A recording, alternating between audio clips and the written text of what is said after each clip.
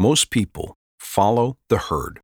We're told what to buy, how to act, how to speak, how to think, and what to believe.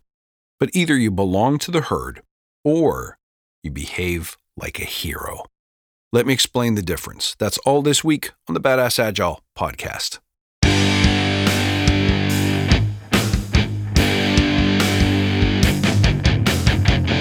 Greetings, team. Welcome to the Badass Agile podcast. I'm your host, Chris Williams.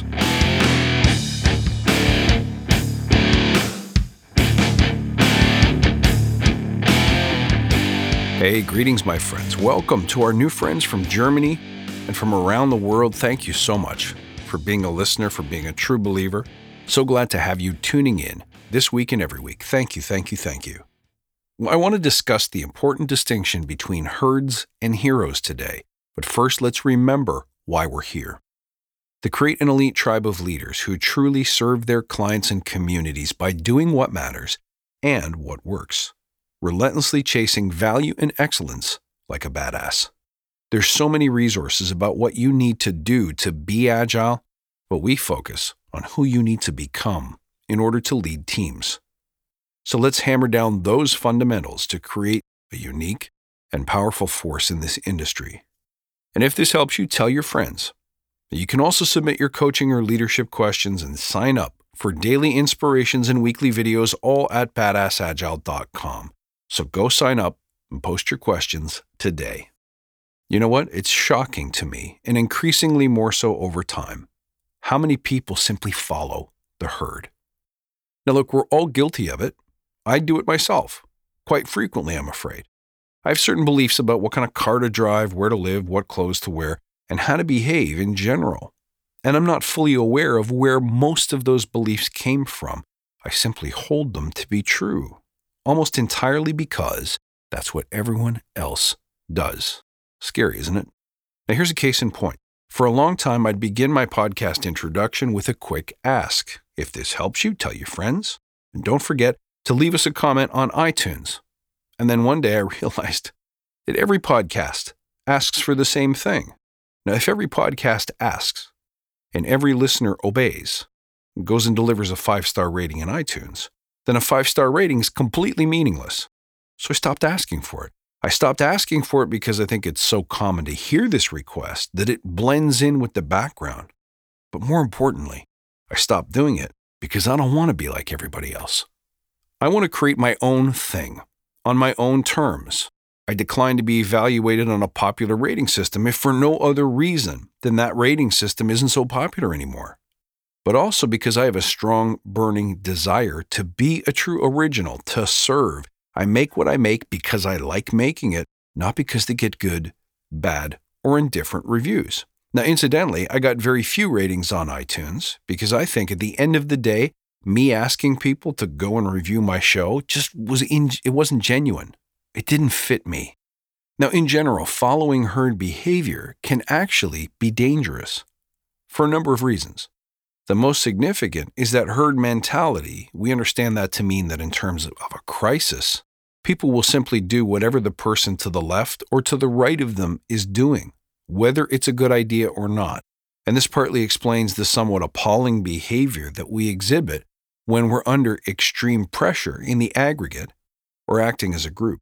You see, because a herd doesn't make choices based on a set of values. A herd doesn't question the rightness or even the effectiveness of what they're doing. So why would we follow the herd? Because it feels safe. It feels safe to belong. And the easiest way to belong is to do what everyone else is doing, right? We assume that if everyone else is doing it, it must be right. So even if we have a strong moral conscience, we make the incorrect assumption that if a given behavior, idea, or belief was dangerous to the tribe, there's no way everyone else would be doing it. But the problem is, of course, if everyone in the group believes that, then wrong behaviors and mindsets persist because nobody challenges them. Herds thrive on conformity.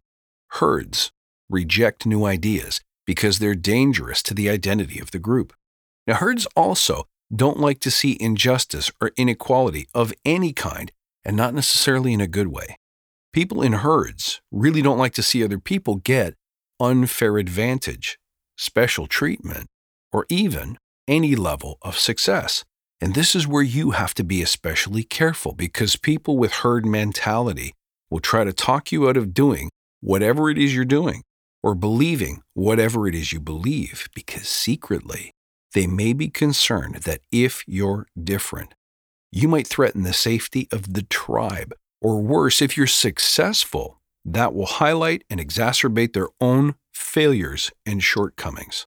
So not only should you not join the herd and question anything that you hear, see, or are taught, you should be hypervigilant in standing guard against herd mentality, because they'll be all too happy to drag you down, shoot down your ideas, and silence your voice, even though these things are so desperately needed. Another problem with herds is that their followers act based on what they think they're supposed to or allowed to do. It's permission-based. And when it comes to your ambitions and dreams, you are the final authority, not anybody else. There's no external permission or expectation required or desired. You set the bar for yourself. You determine what success looks like. You uncover and honor your true voice, your why. It's not for any other human being to interfere with or to judge this. That's unnatural. Yet herds have a funny way of making you feel like the most important quality you can possess and foster is to do like the others do. But this, my friends, is not leadership. This is not what moves a society forward, and it's certainly not what's going to change beliefs and mindsets in your organization. So instead of belonging to a herd, I want you to choose to model heroes. Choose to stand out. Choose to be different. Here's what you need to do to break free of herd mentality within your organization and beyond. That means even just within the Agile community or anywhere else you think you need to belong. Number 1, heroes hold themselves highly accountable, but herds point and blame in the attempt to diffuse responsibility. So take pride in being the first person to put your hand up. Measure yourself on your consistency in taking consistent and right action. Build habits not of group thinking, but of sticking your hand up and saying, I'll volunteer. I'll put my hand up for the hard stuff, the stuff that nobody else wants to do. Which brings me to the next one. Number 2, heroes take risks. You see, herds prefer certainty and safety. So to avoid herd mentality, begin each day with a spirit of experimentation and ask of yourself and others, what could we try? Or what might work? Number 3, heroes always speak their truth, even if it's not popular. They say what needs to be said. Herds say things in very homogenized, rehearsed, sanitized, and politically correct ways. And that applies to difficult conversations or just in the way that we market products and ideas. We don't use powerful language. We use corporate speak and buzzwords. So here's what you do. Agree with your team on terms that you can collectively use to make each other better. Honor phrases that you use with love, like, here's how we let the team down today, or this wasn't our best work, or even the simple word, that was a fail. Guys, they're just words. Herds learn to fear and reject words, but what they don't realize is that we can bury the words and replace them with other words, but what you can't bury is the reality behind the meaning of the words. Heroes don't run from what's true. Which brings me to number 4. Heroes accept and invite blame. Herds scramble to avoid it. So have the nerve to stand between your tribe and harm by saying, that's on me. I'm responsible. That's right. When it hits the fan, stick your hand up once again and say, I'm your guy. And finally, number 5, heroes live according to their vision and service, and they're true to their creed, to their ethos.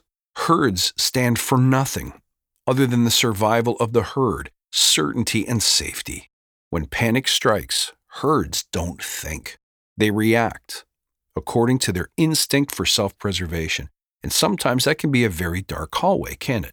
So write down your vision and who you serve at the team level, the individual level, State the 3 things you'll do today to move you closer to your goals and do them. Measure yourself publicly and begin each gathering and each action with the intention. Does the thing I'm about to do serve my greatest goals and visions? And if the answer is no, have the courage to stop doing it or cancel the meeting. Hey, who else does that? Listen, if you believe in living an uncommon life, a life of distinction, then stop doing common things because it will never make you uncommon. Check your beliefs and actions and make sure that you're not doing things simply because it's accepted thinking or practice. Because if nothing else, you're going to blend into the background and never get to lead a life of true distinction, of a true hero.